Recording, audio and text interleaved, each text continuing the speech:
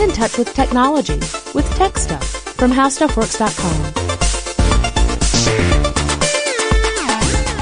Hey there, and welcome to Tech Stuff. I'm your host, Jonathan Strickland, senior writer for HowStuffWorks.com, and today we're going to pick up where we left off in our last episode about the history of Samsung. So if you have not listened to the previous episode, you should probably go back and do that, because I cover a lot of basic ground in that show. That includes an overview of the conditions in Korea leading up to the founding of Samsung, up to the stage where the company finally got into the electronics industry, because Samsung, as it turns out, is a conglomeration of companies that do lots of different things. Electronics is just part of it. It's one of the more forward-facing components, especially outside of Korea, but it's just one element of the overall company. Also keep in mind, I'm talking about a Korean company with a lot of Korean names, so again, I apologize right up front for the numerous occasions I'm sure I will mispronounce Korean names. It is not through any lack of respect, but rather just a simple ignorance of the correct pronunciations for that language. I will do the best I can, however. It will get a little confusing because I'm going to talk a lot about the family who is in charge of Samsung, and there are an awful lot of them. But we will get to that a bit later. Now, if you remember, I left off at the point when Samsung began to produce its first televisions and washing machines. That brings us up to the 1970s. So what was going on in Korea during that time? Well, you might remember in the last episode I told you that Korea had come under the rule of a military leader, a general named Bak Jong-hee, or also sometimes spelled Park Chung-hee. These names are anglicized versions of the Korean names, so often it's as close to an approximation of an anglicized pronunciation as we can get. So there are different spellings. Park Chung-hee is probably the most common, but I've also seen Bak Jong-hee. Same person, however. In fact, this is a good time for me to mention this. In the previous episode, I talked about a U.S.-backed leader, and I talked about him a lot. I said Lee Sung-man. And also mentioned a man named Syngman Rhee. Both of those names are actually the same person. See, in the Western world, we will say a person's surname last, but in Asia, many Asian cultures at any rate, you say the surname first. So Lee is the surname, Lee Sung-man, or Syngman Rhee is the way that we often see it spelled, depending upon the source you're looking at. So I know it gets a little confusing, but these are the same people. They're just anglicized versions of the name. Anyway, let's go back to Park Chung-hee, the general, the person who had been in charge of South Korea. In 1972, he put the country under martial law and solidified his power in South Korea. They would hold elections, and Park Chung-hee would win those elections, but there were a lot of people who essentially said that Park Chung-hee was really just a military dictator. Just a military dictator is probably the wrong way of saying it, but he was a military dictator as opposed to a legally elected president, according to whom you ask. Meanwhile, at the same time, South Korea government officials were starting up talks with their counterparts in North Korea, and the two countries talked about wanting to reunite, to have a reunification of Korea. They said that there were a lot of requirements for that. One of the big ones was that they demanded no outside interference. They didn't want other entities coming into Korea to try and guide the process. Remember, Korea had been the subject of a lot of interference from the Soviet Union, from the United States of America, before that, Japan and China. So they were really determined to do this themselves, but spoiler alert, that never really happened. In 1979, the head of the Korean intelligence service, Kim Jae-gyu, assassinated Park Chung-hee. So the head of the Korean version of the CIA assassinated the president of the country. After that, there was a brief period of civilian rule where the prime minister assumed roles of the president, before another general, this one, a fellow by the name of General Chu Du-hwan, seized power in 1980 and thus returned the country back to a dictatorship with token elections. And that would continue to be the case until the late 1980s. So Korea still had a tumultuous and often violent power structure, with people struggling to rule the country in different ways. Remember, even though, you would say that Park Chung-hee was a dictator, he was largely seen as someone who worked very hard to improve conditions in Korea. So he wasn't just exploiting his power, at least not in the view of many people. However, that being said, he also wasn't willing to have a transition of that power, and thus eventually he was assassinated. So very complicated political structure in Korea at the time, and despite all that political chaos, Samsung continued to do well. I'll talk more about how they did that a little bit later in this episode. The company had, for one thing, diversified quite a bit. It was getting into so many different industries, and it was playing a key component in the economy of South Korea. It was also creating Korean electronics with Korean parts. So they weren't importing elements and then building television sets and then selling them. They were making all of this stuff piece by piece. This helped establish Korea as one of what was called the Four Little Dragons.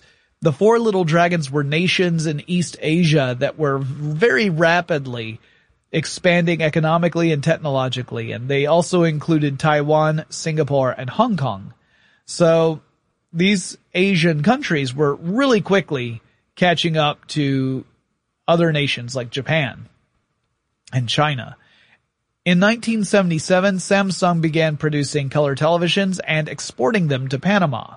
So this was a humble step toward Samsung becoming a global player in consumer electronics. Before that, they had really been selling mainly to South Korea, but now they were expanding beyond that. And they were determined to really continue this level of success with all different types of electronics. Around the same time, Samsung began to produce other products in consumer electronics, including air conditioners, which I have covered in previous episodes of Tech Stuff, and the microwave. And there is also a classic episode of Tech Stuff about how the microwave works. So I'm not going to go into a full explanation, but because this episode is going to be a lot about corporate politics and actual politics because of the complicated nature of Korean business, I thought, why not go ahead and have at least a brief explanation on the science/technology side of microwaves to really have this podcast earn the name of Tech Stuff, because otherwise we're just going to be talking about lots of economics, politics, and very complicated issues. So I'm going to give you some highlights of how microwave ovens work. So the radiation microwaves are in the electromagnetic spectrum in between infrared and radio waves. So they are longer waves than visible light. Microwave ovens produce microwaves at a frequency of 2.45 gigahertz. That's 2.45 billion wavelengths passing through a given point within a second. Now, certain stuff, like fats, sugars, and water, absorb waves that are at this 2.45 gigahertz frequency. As they absorb those waves, their atoms begin to get excited. That means they start to move around, and we call this heat, right? If atoms are moving around a lot, they are warm. They're giving off heat. They're giving off that form of energy. Likewise, if you apply heat to materials, you start to make their atoms move around more rapidly. So stuff like glass, ceramics, and plastics do not absorb waves at that frequency. So if you were to put a glass container in a microwave and you turned it on and then you took the glass container out, assuming there was nothing on it to heat up to absorb those microwaves, it should not be really any significantly warmer to the touch. So that's why the food in a microwave will heat up, but the containers do not. Metal, by the way, reflects microwaves, which is why the interior of most microwave ovens tends to be metallic. It's to reflect waves back into the oven in order to give the food a better chance at absorbing the waves and heating up and cooking in the process. This is also why we say that this kind of food cooks from the inside out, and you're not applying any heat to a surface, so you don't get that seared nature you would get if you were to, say, cook in a pan. One other thing, microwaves are not a form of ionizing radiation. That means that the waves don't carry enough energy to ionize atoms or molecules. Or to simplify it even further, it means microwaves don't pack enough of a punch to strip electrons away from atoms. Ionizing radiation includes stuff like ultraviolet radiation, X-rays, and gamma rays, and they do have enough energy to strip away electrons. And if you are exposed to that sort of radiation, you can suffer immediate and long-term damage as a result. So in a short-term, very brief exposure, you might suffer burns. In the case of ultraviolet radiation, it may take a little bit longer for you to actually suffer burns, but that's what sunburn is. In the long run, you're talking about bigger risks like cancer. So you want to really minimize your exposure to ionizing radiation. But happily, microwaves are not in that category, nor are radio waves. It's the stuff in those bigger wavelengths. They don't have the energy to do that, which is why you shouldn't have to worry about microwaves or radio waves or anything like that causing you any harm. They just don't have the energy to do that to you. Whereas X-rays, gamma rays, that kind of stuff certainly has that sort of energy. Now, if you want to learn more about how microwaves work, including how they actually generate the microwave radiation in the first place, make sure you check out that classic Tech Stuff episode. It is titled, How Microwave Ovens Work. Yeah, we thought long and hard about that title. Anyway, that episode came out way back on March 1st, 2010. Let's get back to Samsung. In 1980, Samsung made another big acquisition. Remember, that's how this company was really growing. It was buying up other companies and getting involved in as many different industries as possible. This time, it was a telecommunications hardware company called Hanguk Jinja Tongsin. The number one product the company made was telephone switchboards. So they were starting to install more telephone infrastructure in Korea. Samsung soon expanded this to produce telephone and fax systems and, much later on, mobile phones. More on Samsung's mobile phones a bit later. Samsung expanded the operations of its electronics division into other nations, including the United Kingdom and the US. And the company had become an empire, and that's when it lost its emperor. It was 1987. And Lee Byung-chul, who was the man who founded Samsung when he was just 28 years old, passed away. Now, if you listened to our last episode, you know he had come from a wealthy family to begin with, but his company had elevated him and his family to truly wealthy status. Billionaires. Now, at the time of his death, he had one of the largest private collections of Korean art in all of the nation, which was opened up to the public after his passing. He had 10 children, 6 daughters and 4 sons. There were also rumors of him having other children with other women besides his wife in Korea, but that was a rumor. That the family is very secretive in the first place, so it's not like this was necessarily open information. Now, at the end of this podcast, I'm going to trace the very complicated history of Lee's family.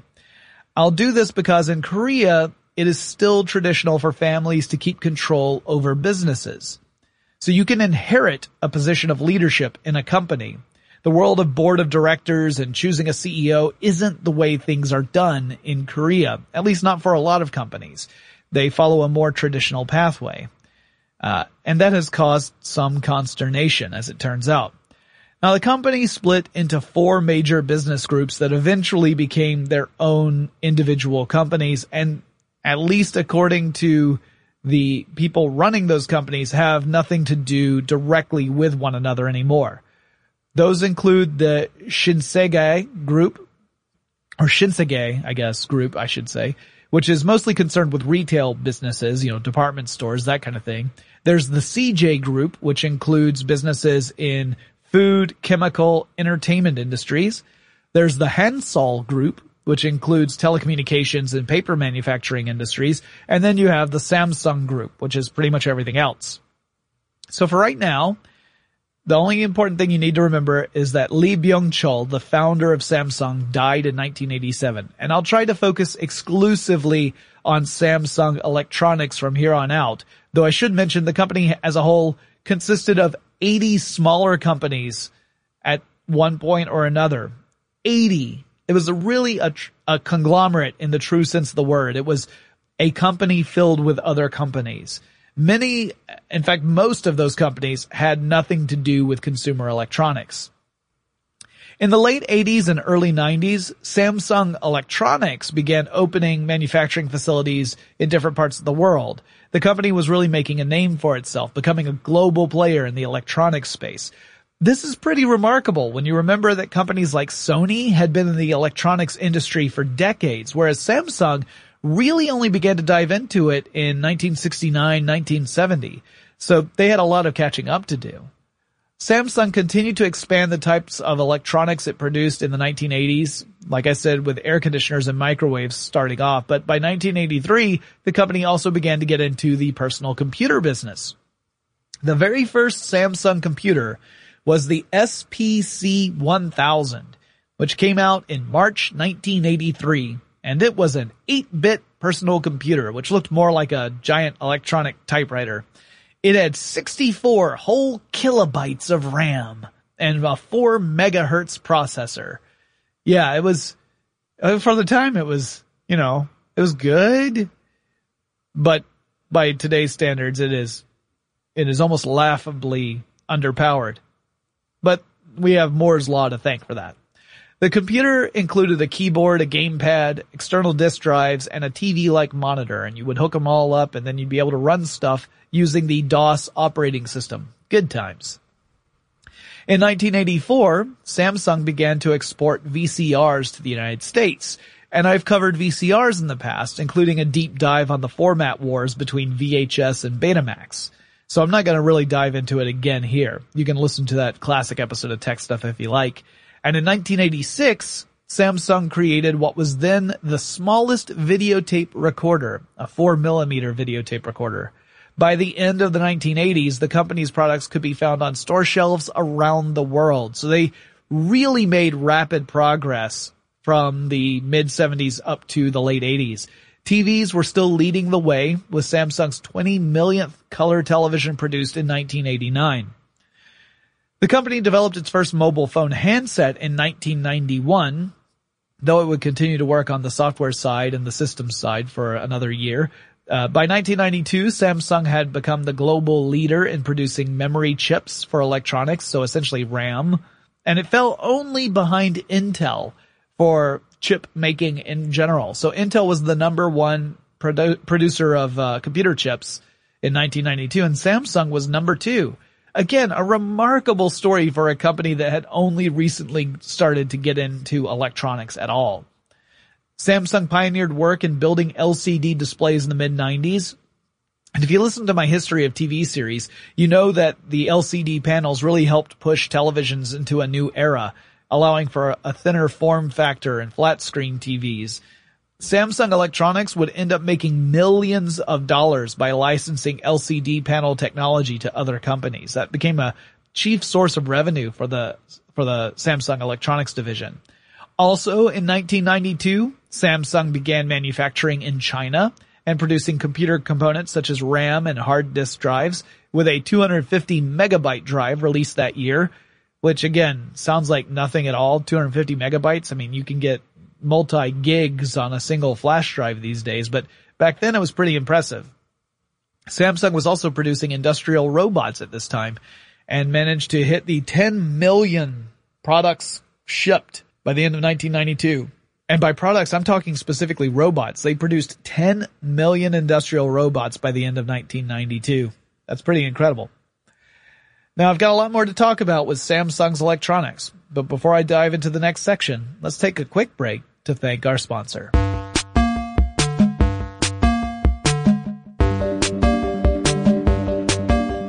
In 1993, Samsung's Advanced Institute of Technology, also known as SAIT or SAIT, developed the first digital versatile disc recorder, or DVD-R device. I guess.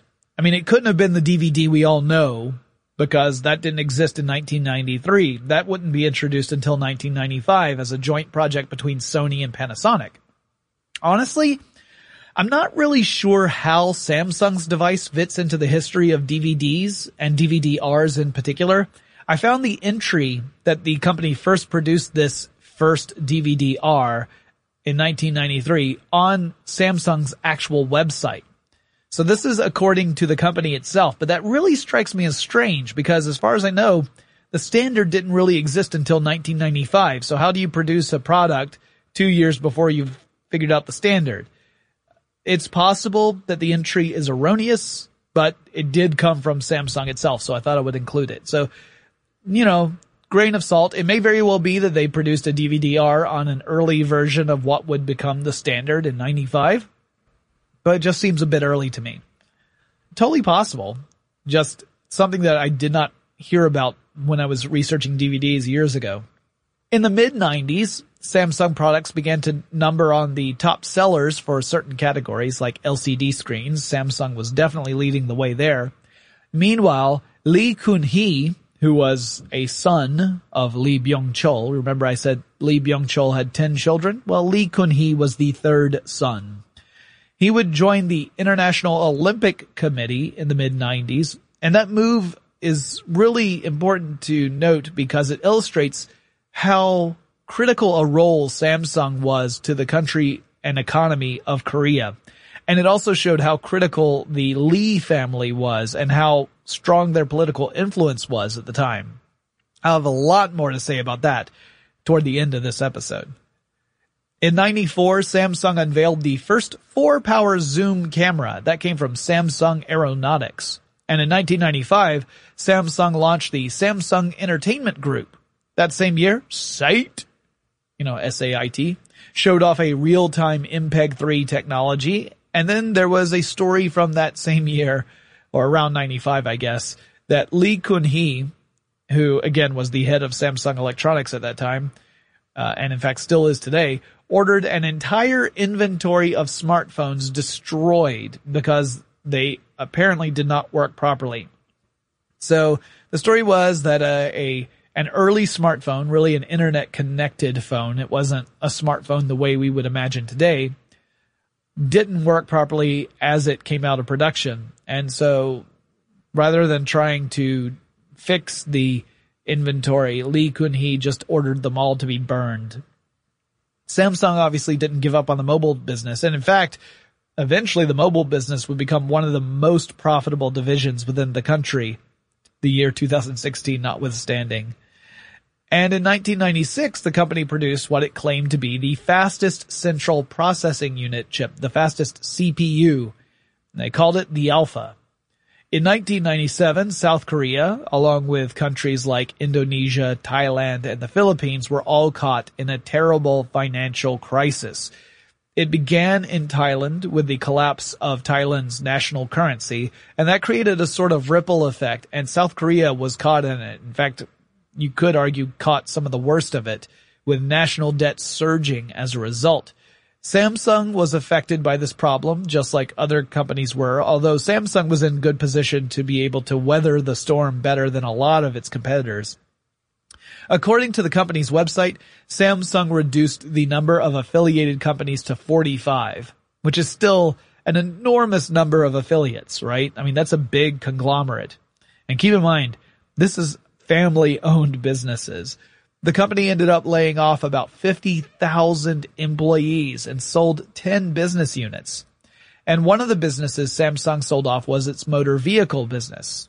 It used to be Samsung Motors, but the company sold off its interest to Renault at a big loss. Renault, Samsung is mostly owned by Renault, like 80% ownership, and less than 20% of that ownership falls to Samsung. In the late 1990s, Samsung began to produce larger LCD screens, and they ushered in a new era of large flat-screen televisions and monitors, and they also started mass-producing digital televisions.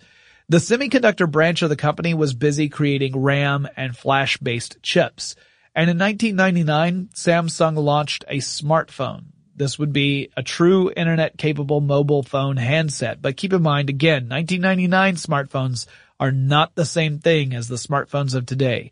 You're still talking about pretty simple form factors, not the big touch screens that we think about when we use smartphones these days. Now, at the turn of the millennium, around 2000, Samsung got into the HD TV game. High definition television was still pretty young. I mean, it had been pioneered in the 90s, but 2000 was when consumers were starting to really look at HDTV for the first time in a serious way. And Samsung was able to secure a spot among giants in the industry like Panasonic and Sony. Samsung televisions remain one of the top brands on the market. So it's a real triumph for the company to get their products right next to these other big name brands, considering that they had a much shorter history in the consumer electronics field. Through sheer willpower and lots of investments, they were able to do this. By 2001, the company's subsidiary Samsung Techwin would become the supplier for engine parts for the Airbus A380 and for the Boeing 787. So they also were doing a lot of business-to-business deals. In 2005, Samsung became the largest producer of LCD panels globally. The following year, 2006, Samsung and Sony formed a deal in which Samsung would supply Sony with LCD panels, and this partnership was almost 50-50. Almost.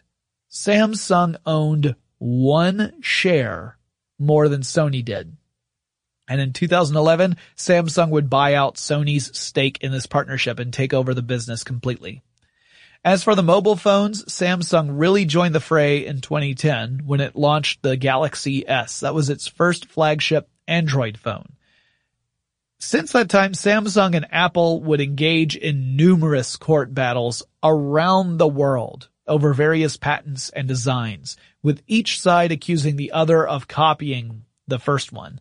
So Apple would say Samsung copied us in this way, Samsung would say Apple copied us in this way, and these got really complicated and enormous. We went into some detail of this story in an episode called The Patent Wars, which came out in 2011, but obviously those have continued since then. Samsung also manufactured the first popular consumer tablet running on Android in 2010. That was the Galaxy Tab. And it began to experiment with smart televisions. Those are TVs that pull in content directly from the internet. You probably are familiar with them. Many of you may have a smart TV. I, your humble host, am still falling behind the times as my TV is not smart. But I got a lot of smart stuff connected to it. Anyway, in 2012, Samsung actually overtook Nokia, or Nokia if you prefer. It's definitely not Nokia, as the number 1 production company for mobile phones. So this was a big deal for Samsung to overtake the giant Nokia in 2012. The company is a true powerhouse in Korea. It accounts for almost 15% of the gross domestic product in Korea back in 2012. And in case you're rusty on your economic terms, gross domestic product refers to the total value of goods and services originating from inside a country within 1 year. So Samsung's business accounted for 15% of all of Korea's GDP in 2012. That is enormous. There's no company in the United States that comes close to that. And the overall company has an employee base of nearly 500,000 people. Huge company. Now they now focus on just a few core businesses, which include mobile technology, electronics, and biopharmaceuticals, among a couple of others. It really is big. It is the 3rd largest company in the world by revenue, and it holds more U.S. patents than any other company. It's also involved in emerging markets, including stuff like virtual reality and wearables. Oh, and there's some notable stories about some of the Samsung products that are out there. You know, some things that suffered a couple of issues. Let's talk about the one that I bet you already know I'm referring to. It is, in fact, the Samsung Galaxy Note 7. This phone became infamous after more than 100 of the handsets were reported to have burst into flames. So what happened? Well, the phones have lithium-ion batteries, and lithium-ion batteries are flammable. That's why you're not supposed to put any in your luggage that you're going to store, unless you're going to check. You know, when you go to an airport, you don't check bags that have lithium-ion batteries in them because of the potential danger for fire. So what can happen is a short circuit can create this dangerous situation. And a short circuit is kind of what it sounds like. It's when you create a shortcut in a circuit and electrons can follow the shortcut rather than the path you want them to follow. So the basics of electronics is this. We harness electrons to do what we want them to do. And we do it through making all these different pathways and gates. And as long as we've got that working, the electrons can only follow the gates and go through the gates that we allow them to go through, and they don't go through the ones we don't allow them to go through. Our electronics work. But if we create a shortcut so that electrons can jump from one pathway to another directly, then we have a problem. Electrons will take that path of least resistance, no pun intended, and as a result, it starts to heat things up. You've got this extra energy being given off in the form of heat. So with batteries, if there's a puncture between the positive and negative electrodes, you can have a direct exchange of electrons and the material will start to heat up. Well, lithium-ion batteries are really flammable, so if they heat up enough, they'll burst into flames. Originally, Samsung tried to address this problem by replacing batteries, but they received reports of several replaced handsets also catching fire, so the company was forced to issue a full recall on the device. Or rather, they did issue a full recall before the force thing became a real necessity. Meanwhile, you started seeing representatives at airports telling travelers that they had to surrender any Galaxy 7 phone before getting on a flight. It was really bad PR for the company, and Samsung is still kind of dealing with that to some extent. Although, it's already starting to slack off a little bit. Because now we've got the Samsung Galaxy S8 coming out. As I record this podcast, early reviews are coming out about this new phone, and most of the reviews I've seen have been generally positive. The new phone has a 12 megapixel camera on the back and an 8 megapixel forward-facing camera, and Samsung has introduced a personal assistant similar to Siri or Alexa called Bixby, which I think is kind of adorable. And it also, the new phone has an iris scanner so that you can use that for authentication. You can go totally James Bond with your phone. That's pretty cool. So the company is still producing these gadgets. It's not like they've backed off after the problem with the Galaxy 7, but that was really bad PR for them. I should also say that before I get into the next section, which is largely about the behind the scenes at Samsung and the incredibly complex political struggles within the Lee family, that Samsung makes some awesome products. I have several Samsung products myself. So while I'm going to talk a lot about some of the controversies behind Samsung, I don't want that to come across as me slagging the company as a whole.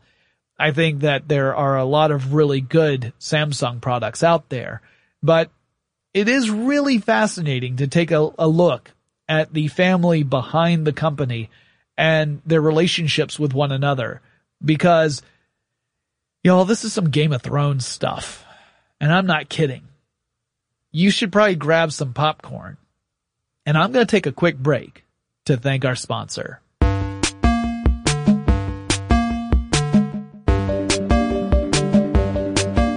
Let's get back to Lee Byung-chul's legacy. His is a complicated story. I talked about him a lot in the last episode and about his dreams for Samsung and how he wanted his company to be a contributor to Korea's economy and help the country create an industry of its own.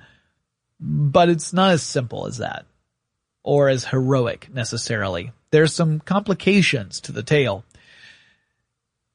He was really intent on the success of his company, even as you saw regime changes. He even led Samsung from Japan. He was in Japan when there was the coup d'etat, where Park Chung-hee, the military general, took control of the Korean government.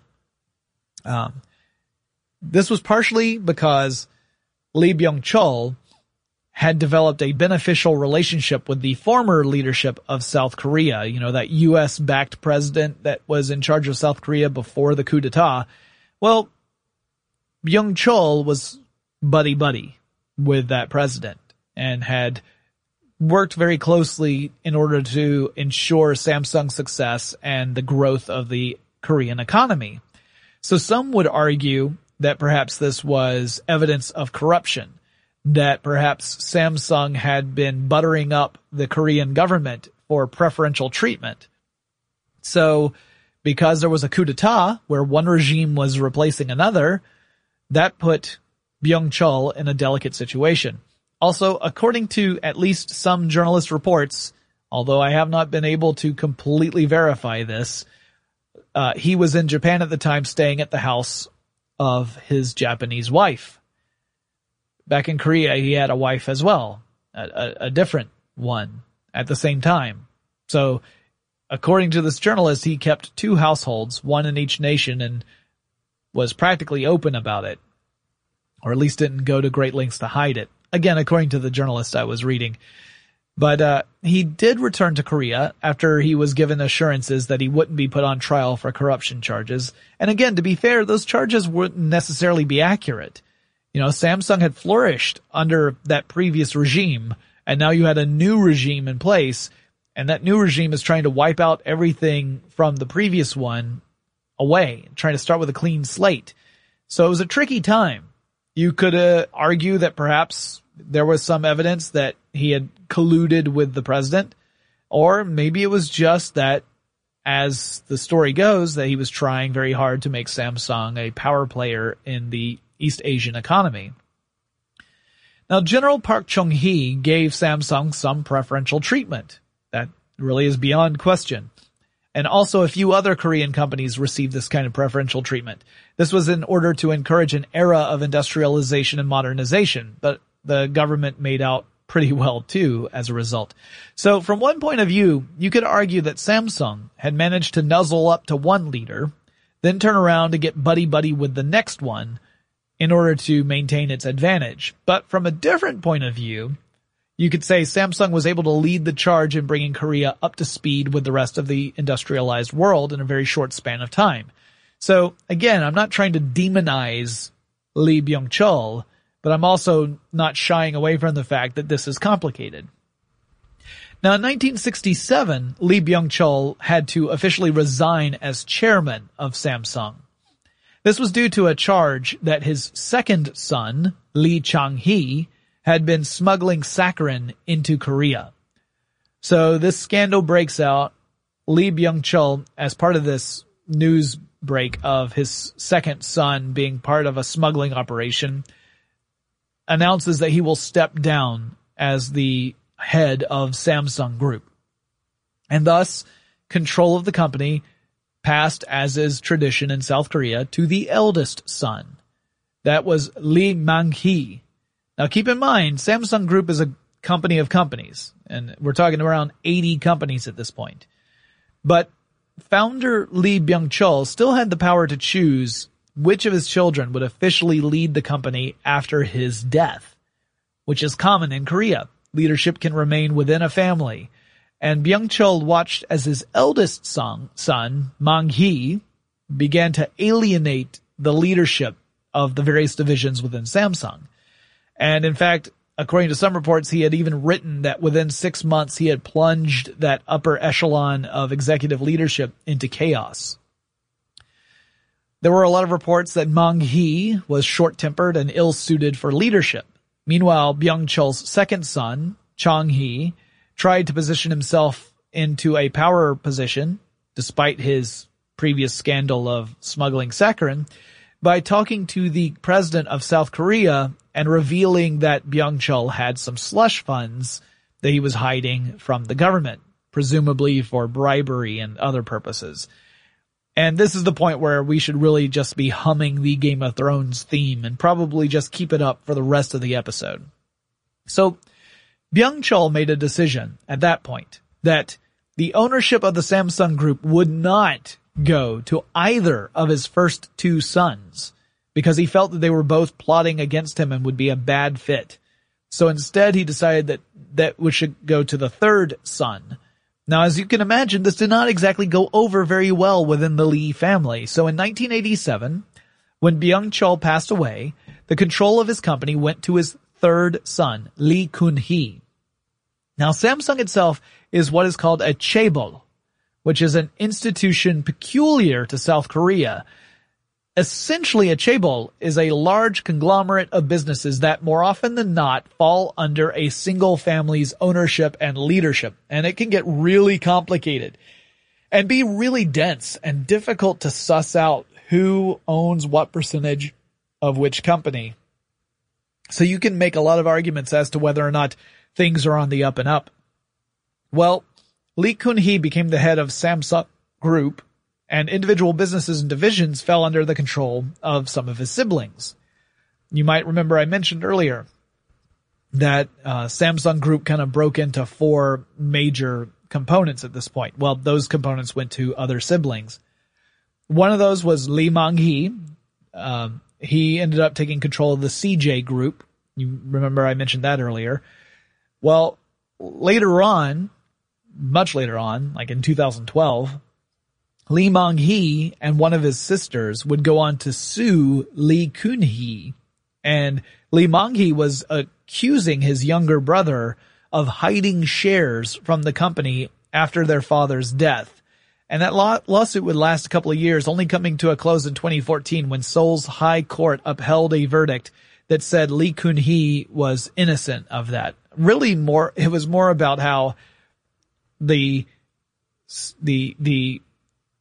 claim of any sort of claim you would have for inheritance would have expired after 10 years had passed from the death of Byung-chul, and Byung-chul died in 1987. So by 2012, it was far too late. But that's not the end of the animosity within the Lee household. It actually gets very complicated.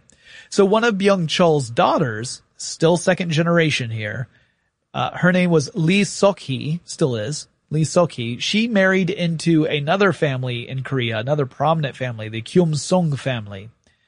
Now, the Kyum-sung family is the head of another chaebol, namely LG. And as LG's electronic business began to flourish, this put a strain on relations between the Kyum-sung and Lee families. So that created some more tension inside the family. Now, getting into more complications in this web of relationships that were tested after Byung-chul's passing, I need to talk about some of the other folks. Lee Chang-hee founded a company called Sehan, which was an electronics and textiles company. They also made one of the first MP3 players called the MP-Man. Chang-hee would pass away in 1990. I think he was the first of Byung-chul's children to pass away. So he lived only 3 years after his father. Well, Lee In-hee, one of Byung-chul's daughters, another, again, second generation here, became the leader of Samsung's home furnishing businesses. And another one of the daughters, Lee Myung-hee, would end up leading Samsung's retail businesses. Both groups of businesses would split off from Samsung. The home furnishing business split off in 1991, and the retail business split off in 1997. So Lee In-hee founded the Hansol Group, which is an electronics production company and paper manufacturing business. And according to Hansol, they have no connection with Samsung Group at all, that there's no ownership connection between the two. Lee Myung-hee would go on to found the Shinsegae Group. That was the department store franchise in South Korea, and both of them are very powerful leaders in Korea's economy. Then you had CJ Child Jadang, which is a business that sells all sorts of stuff, including food and biopharmaceuticals. Lee Mang-hee, the eldest of Byung-chul's sons, led this company and then passed it on to his son, Lee Jae-hyun. So Lee Jae-hyun is third generation. He's a grandson of Byung-chul. Lee Jae-hyun led CJ Child Jadang until 2014, and then he was convicted of charges of theft and embezzlement and sentenced to 4 years in prison. He would not be the only Lee to be accused of and convicted for charges such as these. In 1996, in fact, Lee Kun-hee, he's the guy, again, the third son of the founder who had taken over control of Samsung Group. He was accused of and convicted for charges of paying bribes to Chun Do-hwan. That was the general who took over after Park Chung-hee's assassination. So Chun Doo-hwan was a president of Korea, South Korea, and Lee Kun-hee was convicted of charges of bribing the government. He also was accused of bribing the successor to Chun Doo-hwan, who was Roh Tai-woo. So 1996 was a bad year for Lee Kun-hee. He had these charges of bribery for two of South Korea's recent presidents. But in 1997, the then president of South Korea, Kim Yong-sam, this was the next successor, granted Kun-hee a pardon. So Kun-hee gets a presidential pardon in 1997 after being accused of bribing the two previous presidents. By the way, at this point, Korea had entered into what is called the Sixth Republic, which is what it currently is in. Korea is in the Sixth Republic. The Third and Fourth Republic were Park Chung-hee's presidential administrations, I guess you could call it. And then you had the fifth one with Doo-hwan and Tai-woo.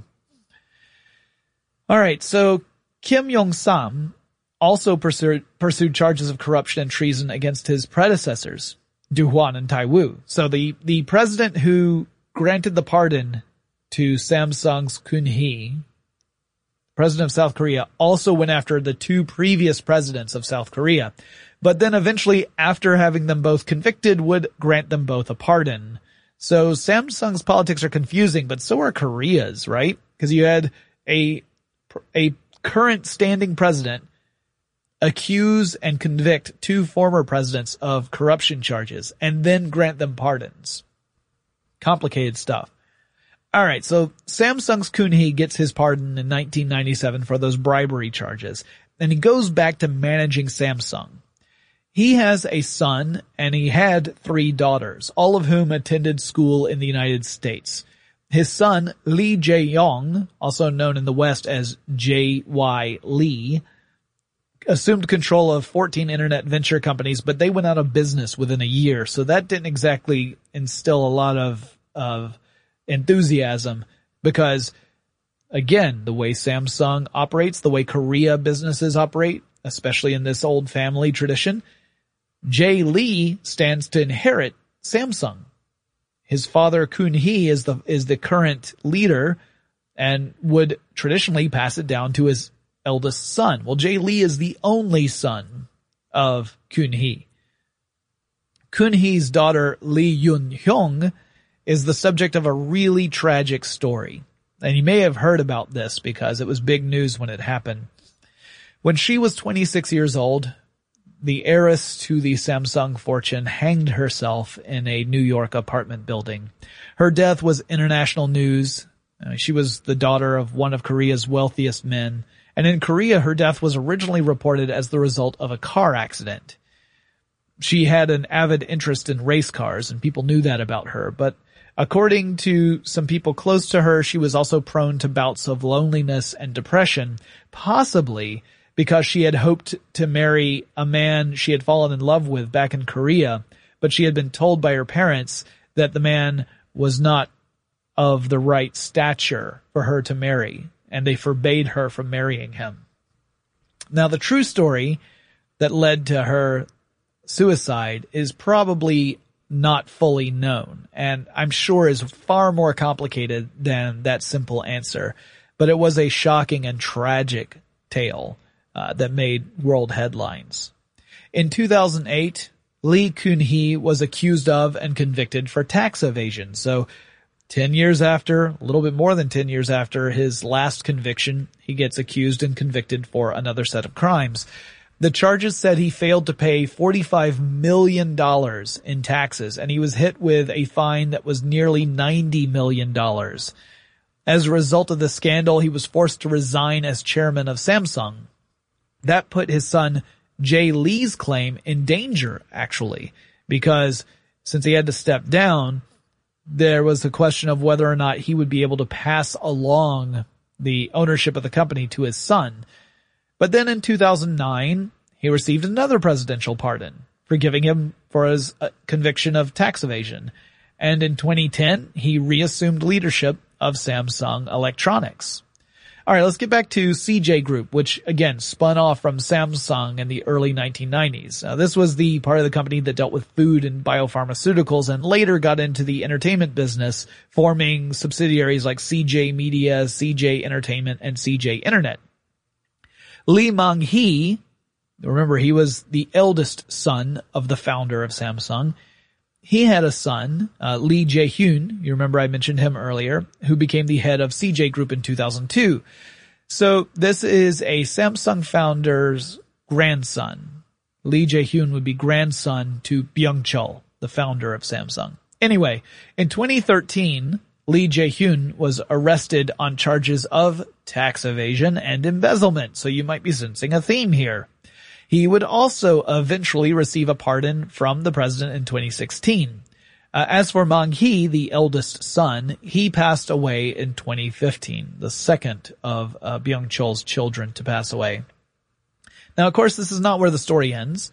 You have probably heard about a scandal that is sweeping South Korea that hit worldwide news in 2016. It is often referred to as the Choi Soon-sil scandal. Samsung is caught up in that, as well as lots of other companies and entities. So what is the scandal all about? Hoo boy, hope you still got some popcorn. Here we go. Well, as you've no doubt gathered from this and the previous podcast, Korea's government has had a real rocky time since World War II and even before that, with several leaders doing their best to maintain a position of power beyond what were supposed to be legally binding protections for the Korean people. Many Korean leaders have been involved in various scandals that revolve around bribery and corruption, and honestly, I think it's impossible to really lay blame here because the nation of Korea has been the subject of so much interference and international intrigue, but this particular scandal really stands out. Choi Soon-sil is the name of a woman. She was the daughter of a man named Choi Tae-min. Tae-min was the head of a sect of South Korean Christians. He was formerly a Buddhist and converted to Roman Catholicism, and some people call his group a cult. I do not know enough about it to give it a term, but he certainly led a sect of religious followers in South Korea. He became friends with and a mentor to a woman named Park Geun-hye. And I know I'm butchering her name, but she was the daughter of Park Chung-hee, the military general who became the dictator of South Korea for many years, for the Third and Fourth Republics of Korea.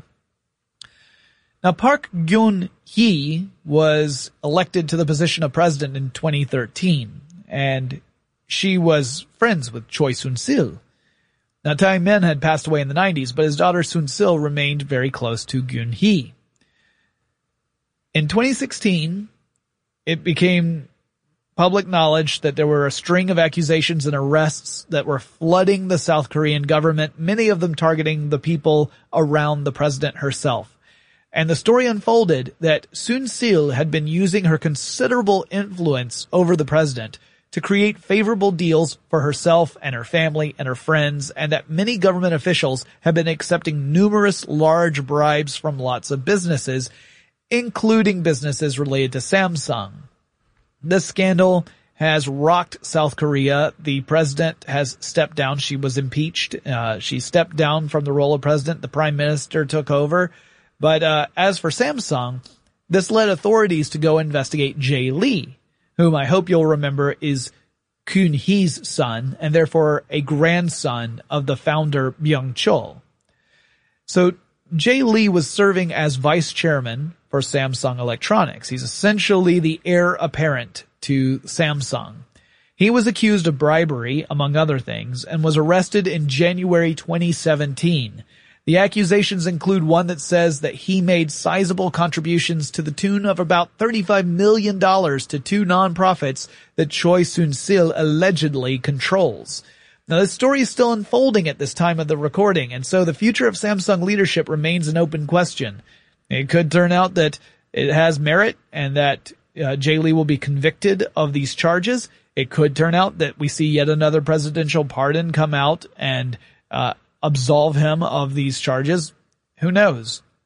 One possible successor to the Samsung empire could be Kun-hee's daughter Lee Bu-jin. She is sometimes referred to as Little Kun-hee by the Korean public. She's the president of Hotel Shilla and co-president of Samsung Everland, which is a company that oversees Korea's oldest amusement park under the umbrella of Chile Industries. Now, if you listen to part 1 of the Samsung story, you might remember I mentioned Chile Industries in that episode. It started off as a very humble business. It was a woolen mill back when Samsung first was diversifying in the mid-20th century. Well, Lee Bu-jin's sister, Lee Seo-hyun, is the other co-president of Chile Industries. So the two sisters sit at the top of that company. There was also a recent story where, in an effort to streamline things, there was a plan to have Chile Industries acquire Samsung C&T. So that's not the overall Samsung company. It's the construction and transportation company was part of Samsung.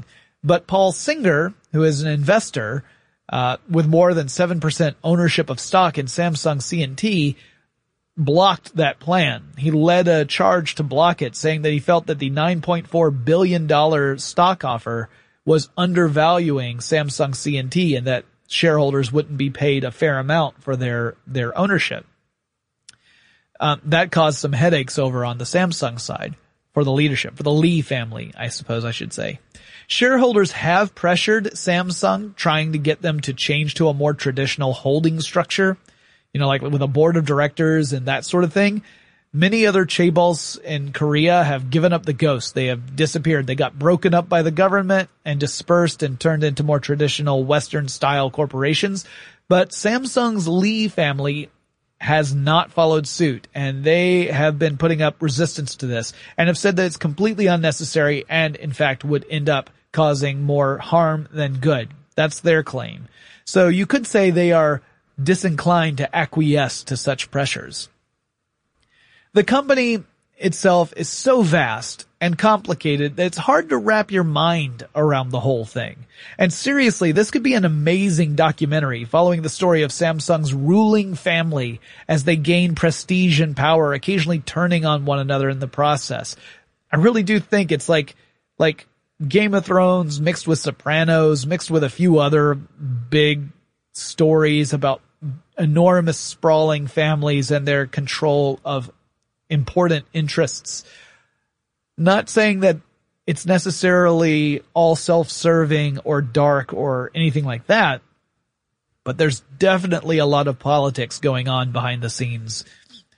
Fascinating stuff, and I want to learn more. And maybe in the future I will do another episode to kind of shed more light onto this company. But I felt like a two-parter was the best approach in this case, because the more I looked into this, the more I realized that I lack the cultural knowledge to dive into it even further. I would have to study this for a couple of weeks to really get my head around it. So maybe I will revisit it in the future, but I think it's a pretty fascinating story. If you guys have any suggestions for future episodes of Tech Stuff, or maybe you've got an idea for someone who should be a guest on our show, you should go and let me know via email. The address for this podcast is techstuff@howstuffworks.com, or you can drop me a line on Facebook or Twitter. The handle for the show is TechStuffHSW. Normally, I would be streaming live on twitch.tv/techstuff, but as I'm recording this right now, our office is suffering some internet connectivity issues. So I'm just recording an episode. No one's getting to watch this amazing performance I'm giving over here, which is a pity. But usually you can watch me record the show live on Wednesdays and Fridays. Just go to twitch.tv/techstuff and you can find the schedule there. And I will talk to you guys again really soon.